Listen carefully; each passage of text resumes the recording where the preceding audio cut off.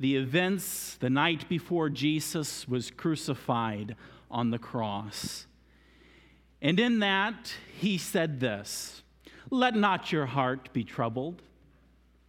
Ye believe in God, believe also in me. In my Father's house are many mansions. If it were not so, I would have told you. I go to prepare a place for you. And if I go and prepare a place for you, I will come again and receive you unto myself, that where I am, there ye may be also. And whither I go, ye know, and the way ye know." Thomas saith unto him, "Lord, we know not whither thou goest, and how can we know the way?" Jesus saith unto him, "I am the way, the truth, and the life. No man cometh unto the Father but by me." We heard about a superpower Christians have.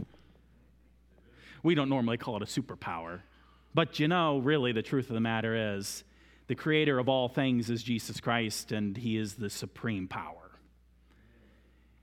And he is the one who said that when you believe in him and by him, you have life. You have life. We heard about peace, didn't we? Where do you get the peace? Where do you get the joy?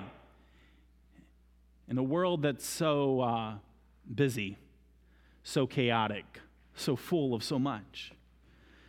Well, if we were to turn the page here in John chapter 14 and look at verse 27, this is what Jesus said to all those who believe in him.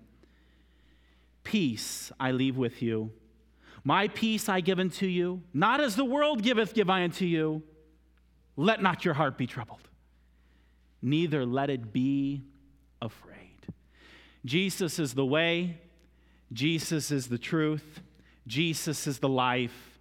And Jesus is the peace. We need to know him. We need to trust in him. And when we believe in him, he washes our sins away. And his Holy Spirit moves inside of us. And he gives us all of these things. And he fills us with peace. In a moment here, you'll witness these two follow and obey the Lord Jesus in baptism. What is baptism? It is the immersion into water. It is a picture of when they believed on the Lord Jesus Christ, they were put into the body of Christ. They became one with Jesus. They were identified with him. As they go under the water, they picture as they dying and being buried with Christ. And when they come up out of the water, they are picturing that they, just as Christ rose from the dead and now are in Christ, they have newness of life. It's the life of Jesus. When they believed on Jesus, their sins were washed away. They were put into Christ. It was as if they died, and with Christ have a newness of life. And they can go forth in this life that is not just for the rest of their days on earth, but is a life that is everlasting. And water baptism is a picture of that. It is a picture of being put into Christ by his death, burial, and resurrection. And the coming up out of the water is a picture of Jesus' resurrection. And we, as Christians now in Christ and he in us, living in newness of life, receiving everlasting life. And in this life, we can have the peace that only Jesus can give. If this morning you've not believed on Jesus, who is the Creator God, believe on him, trust in him.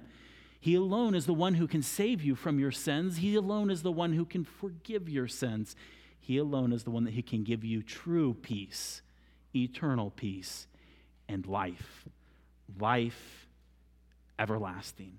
So, dear friends, believe, trust in him today. Walk and live in his peace and in his life.